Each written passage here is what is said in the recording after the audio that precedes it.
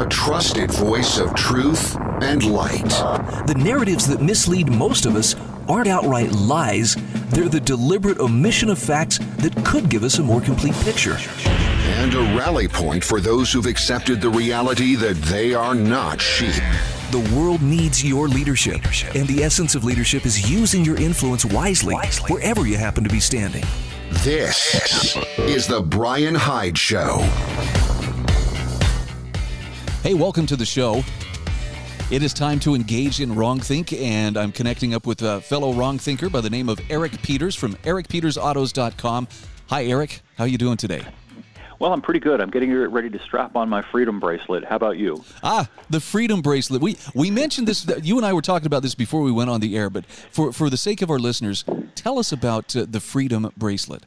Well, it's kind of like the ankle bracelet that the authorities used to affix to embezzlers and check kiters and people like that as an alternative to actually keeping them in prison. They were sort of allowed to be free-range prisoners. With the bracelet, making sure that you stayed home or that you only went within a given radius of where you were allowed to go. Well, the Israeli government is doing precisely that, only you don't have to be convicted of anything to get the bracelet. They're doing this as a carrot and stick thing to get people to wear it so that they're allowed to not be locked down or to be quarantined and to walk around. And it's pure Orwellian language once again. Freedom bracelet. You know, you and I were talking off the air about straitjackets and how they would rebrand that maybe as a hug shirt or something along those lines. You know, Victory Gin from Orwell in 1984. Right. It's only to keep you secure, and all you have to do is give up all of your freedom and autonomy. It's a bargain. Yeah, you know, it's of a piece. This is just random, but it's kind of related. When you go on Twitter and you try to post something, you get this pop-up that says, "You're in charge. Select personalized ads." You know, your choice isn't to get no ads. It's to get the personalized ads, and that somehow makes you in charge of the ads that you get. Yeah, it's all wearing a little bit thin. And you know, I have to ask, where do you think this is all headed? I know you caught the CPAC meeting that took place over the weekend.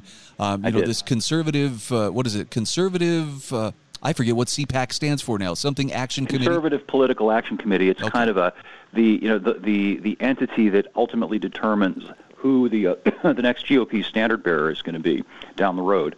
And on the one hand, it was a very depressing spectacle because there was literally a golden calf there in the image of the Orange Man. They had a golden orange statue of Trump. I saw that they were peddling down the aisle. But then my spirits were lifted by the outstanding speech of South Dakota's Governor Kristi Noem, who actually articulated some pro-liberty principles. I was very, very, very heartened by what she had to say. Did you catch her speech? I did. Yep, I caught it after the fact, and I agree. There was a world of difference. You actually had a great column on this that was published yesterday about the principled difference could make all the difference. Yep. And you contrasted, look, Donald Trump was obviously very, very well received, but did he ever really talk about principles, or did he just, give platitudes? Platitudes. He had a knack rhetorically for giving a speech that was very vague and nonspecific that people could read into it whatever they liked. And I found myself doing it as well. For example, he would imply in one way that he didn't like wearing the mask, but then he would take no specific action to do anything about it. So it was this duality of you badly want to believe that he's on your side, that he is on the side of freedom, I should say, and then his actions are entirely different. And contrast that with Noem, who methodically ticked through and articulated these principles that you and I talk about and that libertarian and conservative people talk about all the time. For example, she talked about how our health is our responsibility and how personal responsibility matters, and that it's not the government's job to declare anybody's livelihood essential or non-essential. And she just went through a whole laundry list of those kinds of things and defended it in a way that Trump never did. And she didn't resort to name-calling and bullying, which it might go over well with people who will support Trump reflexively, but for a lot of people, they get turned off by that. It's not necessary. It's gratuitous. She came across as intelligent, principled, and poised, and I'm just glad to see that she and also perhaps Governor DeSantis in Florida might be an alternative to a rerun of the Orange fail 4 years from now. I loved that you spelled out the difference between principles and just, political mishmash.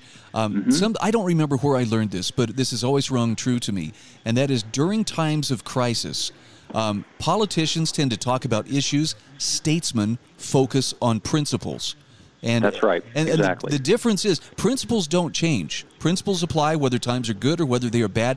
They've stood the test of time. They help to keep you on track when you're tempted to take a detour.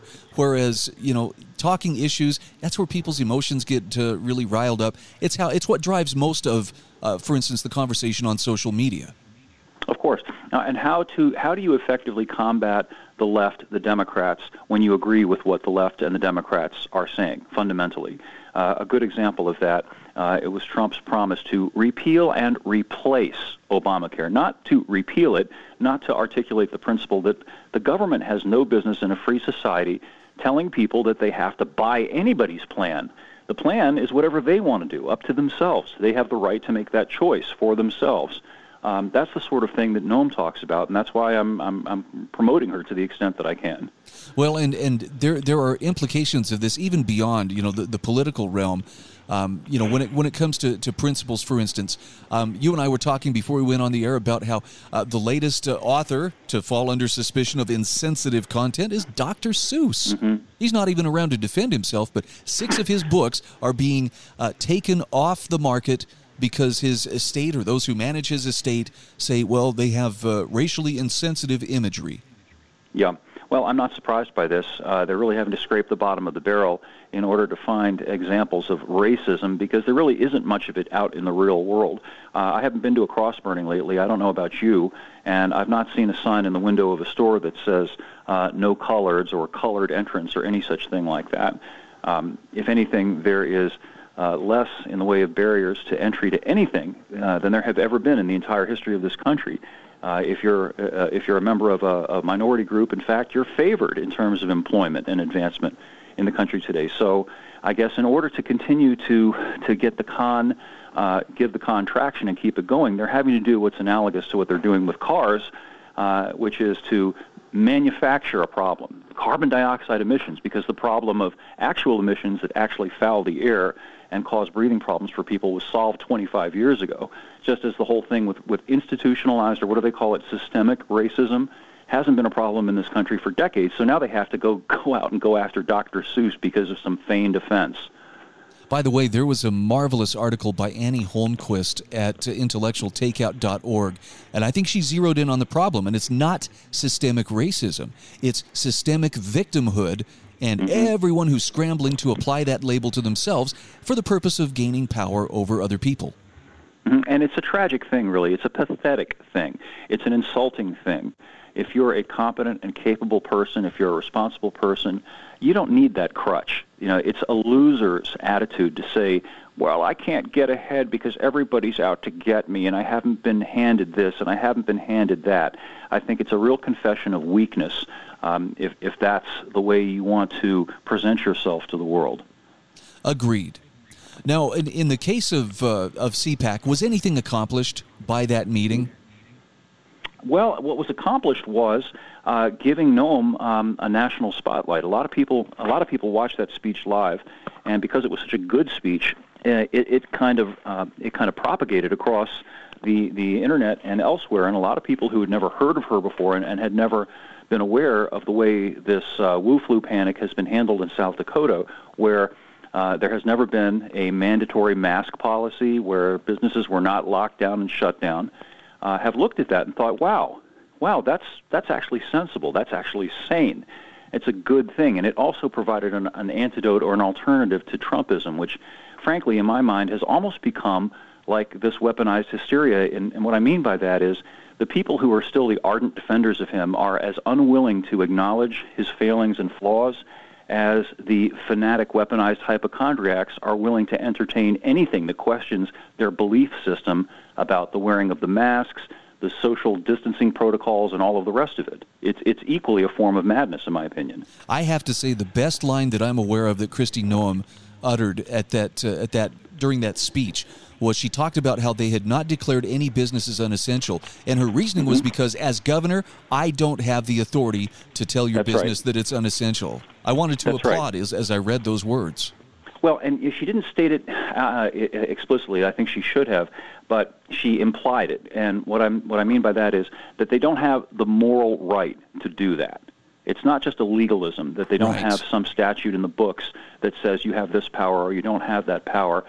It's, you know what? I don't have the right to tell you that you can't earn a living. You have a right to freely associate, to offer your services or your products to people who are free to do business with you if they wish to. And if they don't wish to, for whatever reason, they don't like you, they don't like your product, or they're afraid of catching a disease, they don't have to. Nobody's being forced. That is the key thing to hone in on this thing. Nobody's saying that people shouldn't wear masks if they want to. Nobody's saying that if a business owner feels compelled for whatever reason that he wishes to close his doors, that he should be debarred from doing that and forced to keep them open. It's exactly the opposite. It should be people making free choices according to their own best judgment. The Brian Hyde Show.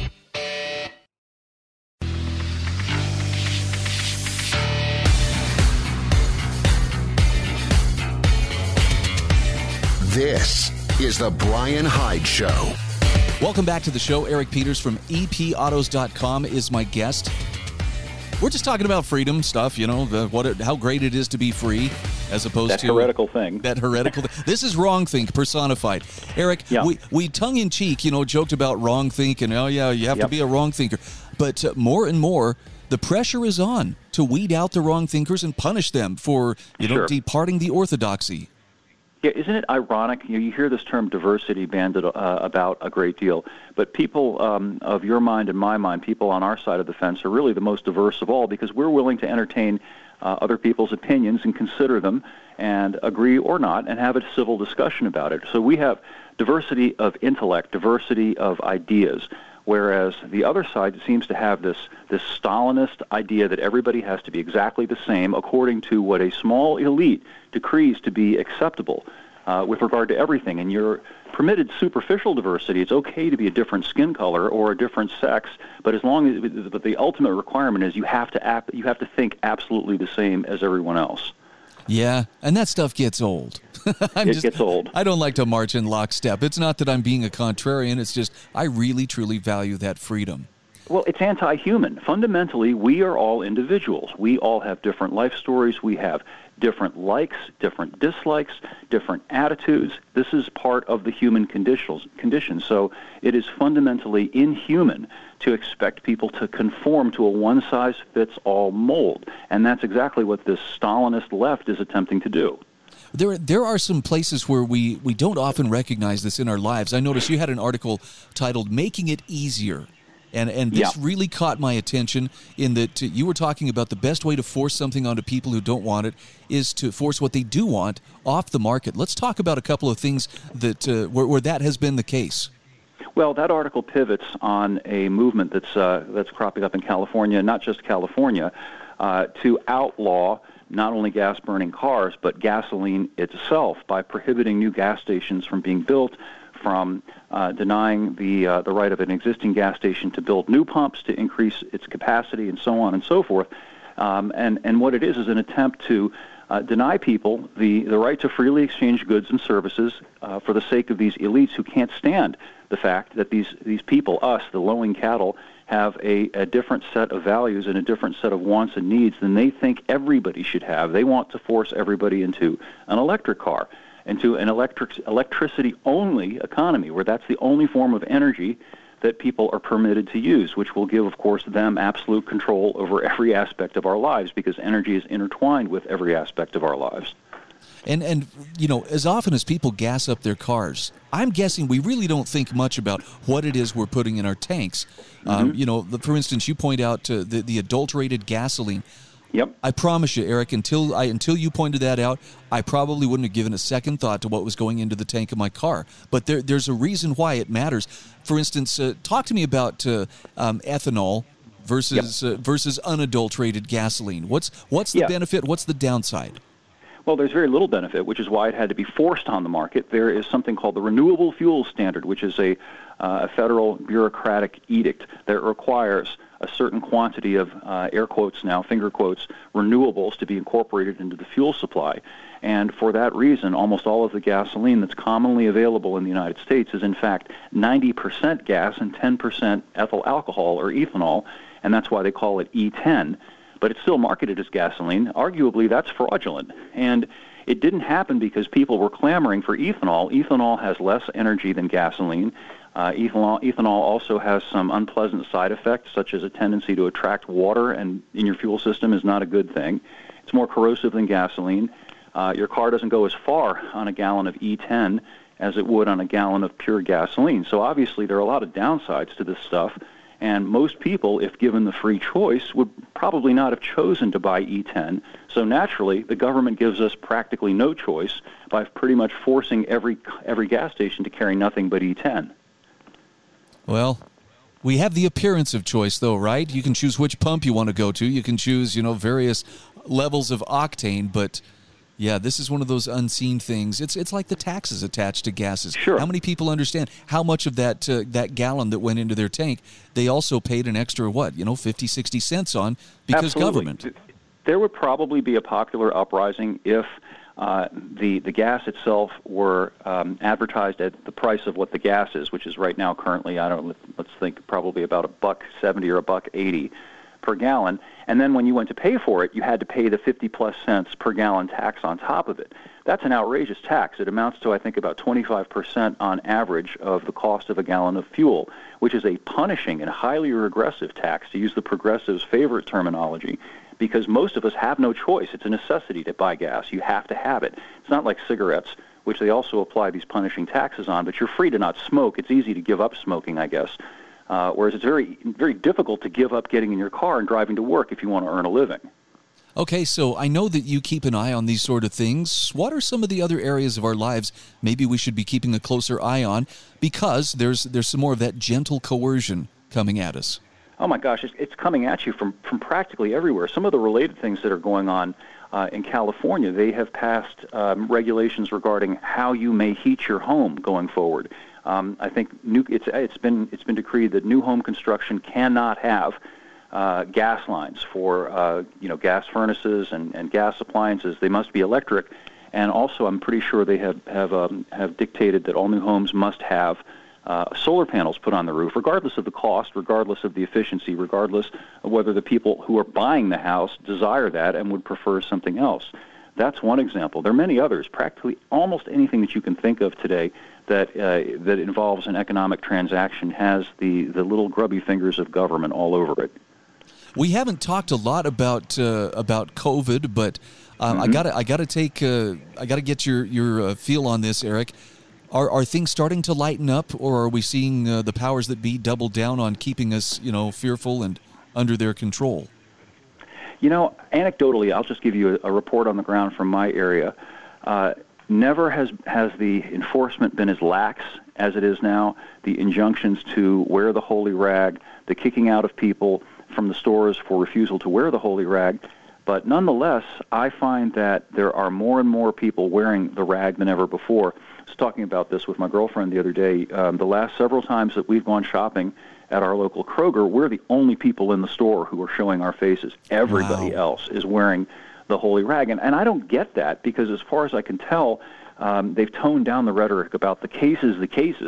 They've even conceded, or they've said, conceded isn't the right word, that the cases are down by 50% suddenly now that the bad old orange man is gone and they've got Joe Biden in the office in his place. So you'd think they'd calm down a little bit, but apparently not. Now, having said that, I don't sit in front of the TV all day and watch CNN and MSNBC, so I'm not sure what kind of fear porn they're peddling to the people who watch it. We got about a minute here, but I got to share a quick story with you. My boys and I went to the store yesterday, and I have a mask with me, but I wait to see how vigorously are they going to enforce it. There was nobody there enforcing it, so in we went maskless. We did our shopping. As we are checking out, I watched a young man walk through the front doors of the store, mask in hand. He was starting to put it on his face. He looked over and saw me and two of my boys standing there, maskless, and his mask went back into his pocket, and on he went to do his shopping. And I went, I feel like I just did something good. You did. Now, this is why it is so critically important to not put that thing on unless you're under extreme duress and have very little choice. because of just the thing that you elaborated a moment ago. By showing your face, you encourage someone else to show theirs, and that sort of thing does propagate and scale. And I think that's one of the ways that we cure sickness, psychosis, and weaponized hypochondria. We got 30 seconds here, Eric. Let's talk about your website. Tell people where they can find it. Well, it's epautos.com, pretty straightforward, and anybody who is interested in libertarian political chat or just wants to find out something interesting about new cars, used cars, classic cars, or motorcycles, we've got lots of that kind of stuff there. We have a nice little back and forth with a very erudite, very clever, very interesting group of readers, too, who often are more clever and more erudite than I am, and I'm grateful for it. Okay. I am so grateful to have you on the show each week. Thanks again, Eric. You bet, Brian. Talk to you soon.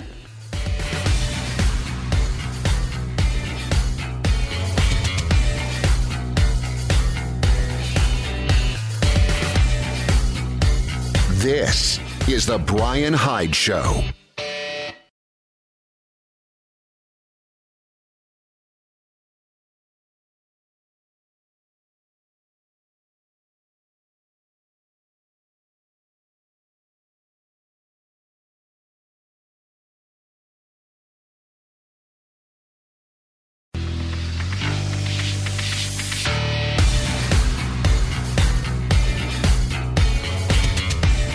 This is The Brian Hyde Show. All right, welcome back to the show. Oh, we have a lot of ground to cover today, so let's jump right back in. You know, it's really common for members of the political class to insist every single program, every policy, every law they create is for the purpose of helping us. We're only here to help you. But sometimes what they consider help is really not so helpful. Found a great article here. This is from a couple of years ago. It's by Brian Balfour, published on the Foundation for Economic Education. And it's 7 things I'd do if I wanted to keep poor people poor. I like that he has a spoiler here. We're already doing these things. So here are 7 things that keep poor people poor. These are government policies that help to make that happen. Number 1, an expanding welfare state. Brian Balfour says, for starters, I would advocate for a robust, ever-expanding welfare state programs like Medicaid, food stamps, unemployment insurance, etc. He says, I'd recognize that an effective recipe for keeping poor people poor is to create incentives that push them into decisions that prevent them from climbing out of poverty. Case in point, a 2012 study by Pennsylvania's Secretary of Public Welfare analyzed the decisions confronting individuals and families enrolled in various government welfare programs. Specifically, the study concluded that in the case of a single mother with 2 children, ages 1 and 4, earning $29,000 a year through work, would be eligible for government benefits, including Medicaid, housing vouchers, subsidized daycare, equivalent to roughly an additional $28,000. Now, such a scenario puts this woman in a bind, because if she finds a better job paying more, or she picks up more hours, she risks losing substantial amounts of benefits. She would make her family financially worse off even though her paycheck would be bigger. Just to come out even, once taxes are factored in, she would have to find work paying about $69,000 a year to compensate for the lost welfare benefits. Not many low-skilled workers can make that kind of a leap.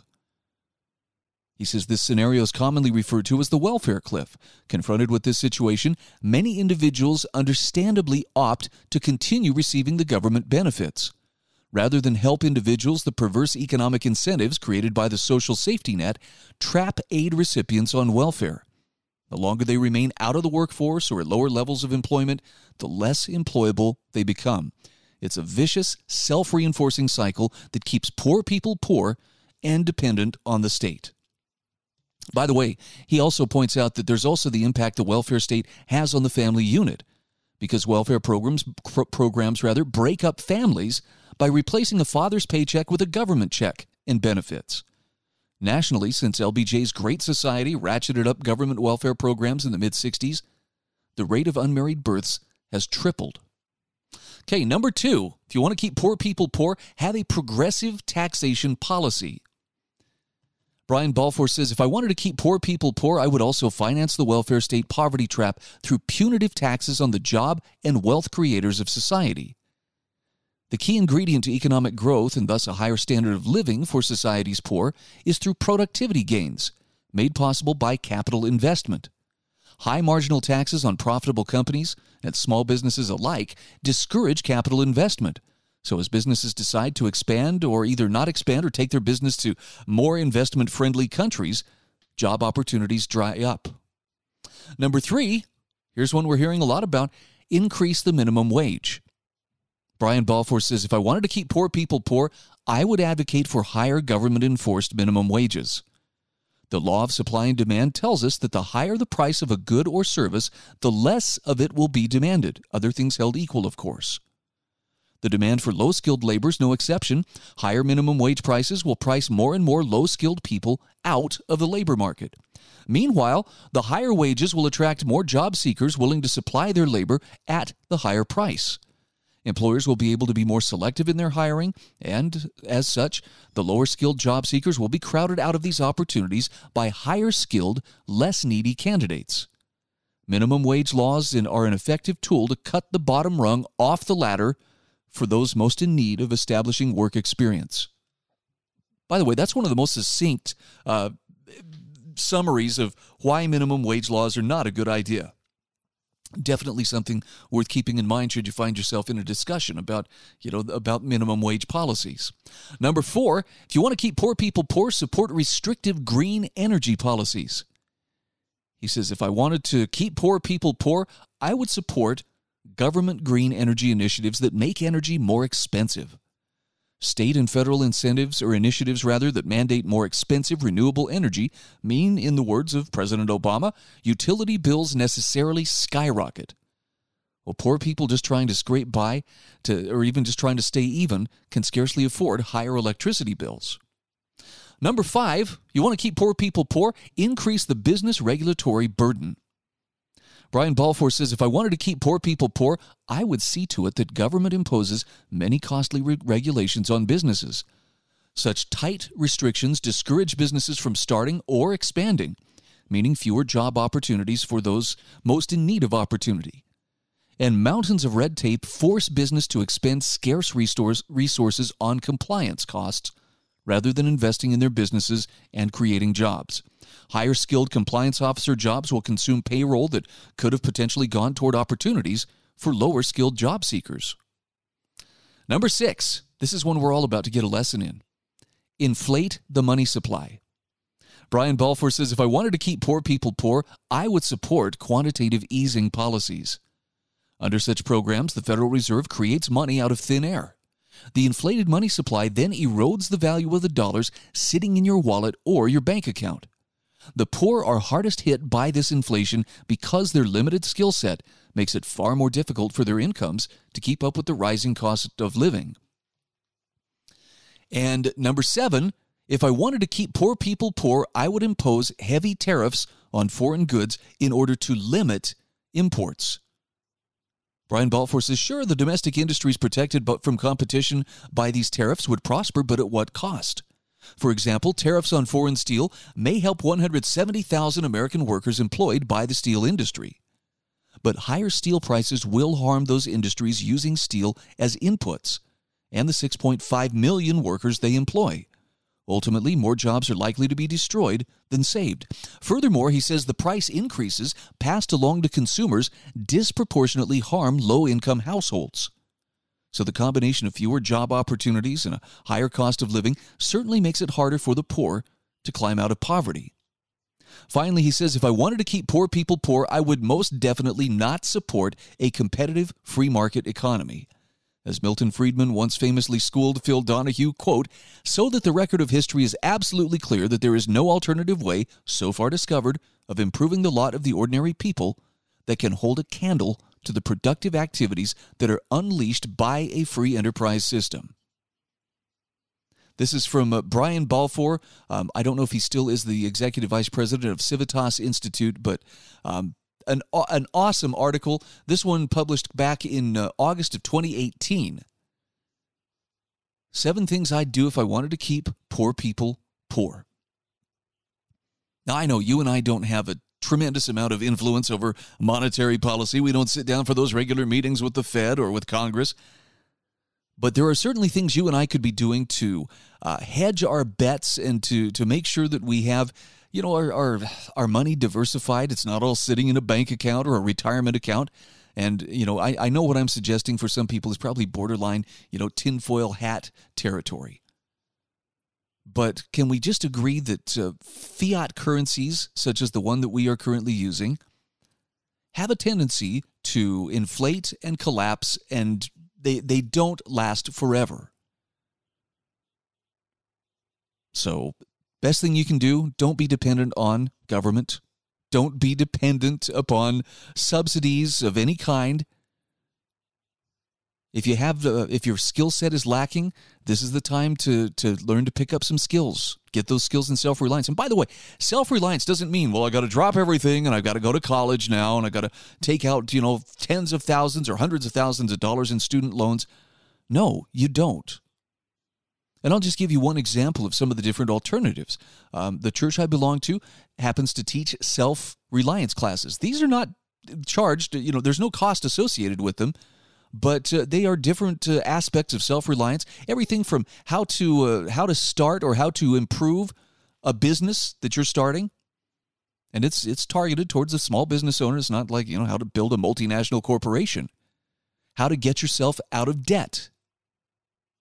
I thought this was a good one, too. How to build emotional resilience.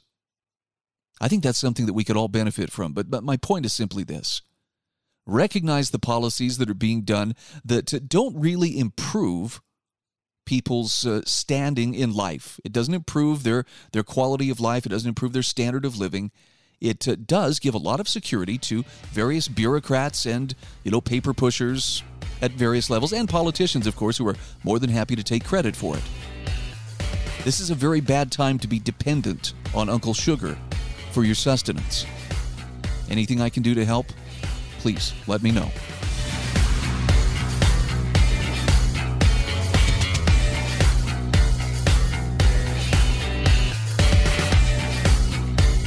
This is The Brian Hyde Show.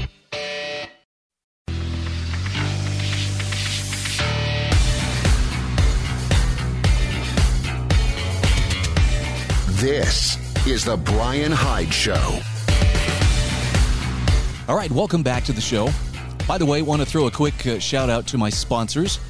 They include Landmark Risk Management and Insurance, also Monticello College, and Heather Turner at Patriot Home Mortgage. I would encourage you go to the show notes, and you can find contact links right there at the show notes at thebrianhydeshow.com. Sorry, that was supposed to be much more clear. thebrianhydeshow.com. You can subscribe to the podcast there. You can even consider supporting this program by becoming a patron. I've got a small but growing number of people who do this, whether it's $1 a month, whether it's $5 or $10 a month. I want to tell you, because of people like that, I can focus my time more exclusively on finding and then sharing with you the best content that helps you to better understand the world around us, better understand what you can be doing to improve your situation, and isn't so based in, red versus blue slogans being shouted back and forth. Hopefully that's a difference you can appreciate. I'm guessing you wouldn't be here unless you understood that difference. So during times such as these, being a wrong thinker it's a necessity, at least for anybody who's serious about maintaining his or her autonomy. I don't know why, but that is a revolutionary act, and it's becoming more so with every single passing day. Jeff Minnick has a great article on intellectualtakeout.org, Thinking Free While Living with the Establishment. And I love that he's coming at this from a position of experience. He says, this week I celebrated my 70th birthday. Now he says, I like the sound of 70. In terms of human years, that number seems possessed of dignity and wisdom, and he says, although I may lack both attributes, 70 provides a facade leading others to think that age has endowed me with these prizes. Regardless, he says, I have reached the age when bits and pieces of the past come floating up from the subconscious like messages from a magic 8-ball. Shards and splinters from the past drift into my mind, bidden or unbidden, which are often entertaining and sometimes applicable to the present. One recent bit of this sort of debris that washed up on shore this week were lines from the 1969 Moody Blues song, in the beginning. Now he says, some of the lines from this spoken song have remained stuck in my head all these years. And I was absent-mindedly reciting the parts I remembered when I realized the words touched on current affairs. And this is the excerpt from the song that he wanted you to consider. The first one is a man saying, I think I am, therefore I am. I think. And the establishment responds, of course you are my bright little star. I've miles and miles of files, pretty files of your forefathers' fruit. And now, to suit our great computer, you're magnetic ink. And the man responds, I'm more than that. I know I am. At least I think I must be. And then the inner man says, there you go, man. Keep as cool as you can. Face piles and piles of trials with smiles. It riles them to believe that you perceive the web they weave, and keep on thinking free. Now, Jeff Minnick says the words that had stuck with me were those of the inner man. But he says, as I looked at the full lyrics of In the Beginning, I found the entire piece pertinent to our time, perhaps even more so than when Graham Edge wrote it. In establishment, we see a government that has miles and miles of files on us, and the idea of a great computer that makes us magnetic ink. Written half a century ago, this describes what big tech, big government, and the mainstream media are attempting today. The same conglomerate also treats the rest of us like children, bright little stars who should be pleased with an occasional pat on the head. First Man echoes the doubts that our roiled age of division and gibberish have cast on the meaning of our humanity. The theories regarding our personhood emanating from social justice advocates and some of the folks staffing our universities, ideas that our grandparents would have considered insane, have left many confused about the nature of reality and truth. Inner Man offers us some way out of this madhouse, or at least some relief from the walls and bars some are trying to build around us. It does rile them to believe that you perceive the web they weave. Jeff Minnick says we see this anger daily among those who wish to command our lives. Outfits like Facebook and Twitter banish certain points of view from their platforms, labeling them as dangerous or hate speech. Some on the left want to shut down or censor organizations like Fox News or Newsmax simply because some of their reporting and editorials address the lies and distortions of politicians. It angers them, too, when we keep on thinking free, living our lives and practicing our faith and beliefs outside of their control. Now, unfortunately for those who would be our masters, more and more people are waking up to what their keepers intend for them. They see the spider's web being woven, what we today would call the Matrix, and they understand the motives behind such postmodern ideas as systemic racism, cancel culture, same thing, cancer, and deconstruction. They see how these notions, when put into action, damage our schools, threaten free speech, increase crime and violence in our cities, and deliberately aim at creating groupings based on skin pigmentation, promoting division rather than unity. In his first 5 weeks in the White House, Joe Biden issued a combination of more than 60 executive orders, directives, and memorandum. Simply from the sheer volume of these missives, we know that the president had little or no hand in writing them, and we're left to wonder whether he even read them or knew what he was signing. But Jeff Minnick reminds us some of us have our eyes open and we see what they are doing. Let's keep them riled by thinking free and helping others to do the same. Amen, bro. I am so on board with what he is advocating here. And I would encourage you, likewise. This is the time to really contemplate what matters most to you. And it better be something more than just simply, I must get stuff and keep up with the Joneses. There's more to life than simply keeping up with the Joneses. There's more to life than simply acquiring material things or honors or status. I hearken back to some of the earlier essays I read from Paul Rosenberg over the years. And if you haven't subscribed to freemansperspective.com, Paul sends out a weekly email. Sometimes you get a couple of emails, but there are years of phenomenal short essays that just have just enough of a different perspective, just a couple of steps, one direction or the other, that give you a whole different understanding of what's going on. One of the things that Paul warns about, and I think rightly so, is he warns about the dangers of seeking status. And you see this in politics. I mean, come on, this is politicians are all about status. Well, don't you know who I am? And look at this title. Look at this committee that I sit on. Look at the policy that I helped to push through. Look at the power that I wield. And unfortunately, for some reason, we, the people, the source of their political power, have a tendency to indulge that lust for status. And we give politicians a status they don't really deserve. I don't know why we do it. Maybe it's because we feel like, well, I'm associated with it. I'm on the team. I'm part of something important. I don't know. I do know this. Status makes you compare yourself with other people compulsively. You're either looking for reasons to affirm that, yes, I'm better than them, or you're looking for reasons to confirm that, yep, they are better than me. Either which way of thinking is very, very destructive. And you see this also with the virtue signaling. Oh, my goodness. In woke culture, I don't know what's worse. You know, someone threatening me and telling me you have to do what I say because I'm a victim and you should feel guilty, so you should give me power over you. That's bad enough. But it's even worse when someone is insisting that you stop being a good person for the sake of being a good person. In other words, when it's just the virtue signal. I'm telling you what I'm all about and who I'm against and what I'm against. But that's a really cheap substitute for actually being a decent person. So I understand what I'm advocating here is harder than simply I'm going to make a post on social media and I'm going to show everybody how woke I am and how, free thinking I am and make sure they understand I'm not part of the problem. If you have to give up your autonomy in order to gain the acceptance or the approval of these commissars, you haven't gained anything. You've lost what was most important. Just being against something isn't what makes you a good person. You've got to actually live the life that a good person would live, serving people around you, treating other people as you would be treated, magnifying whatever God has given you in an effort to bless the world and the people around you.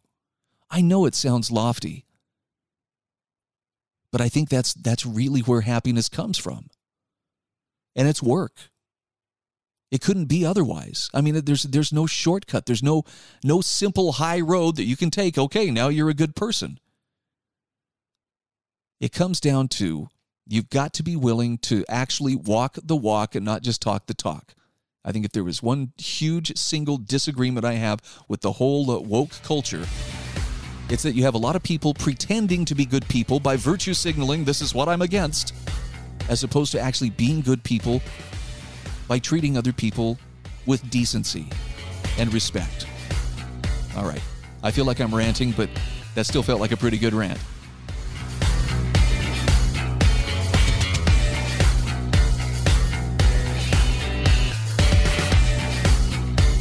This is The Brian Hyde Show.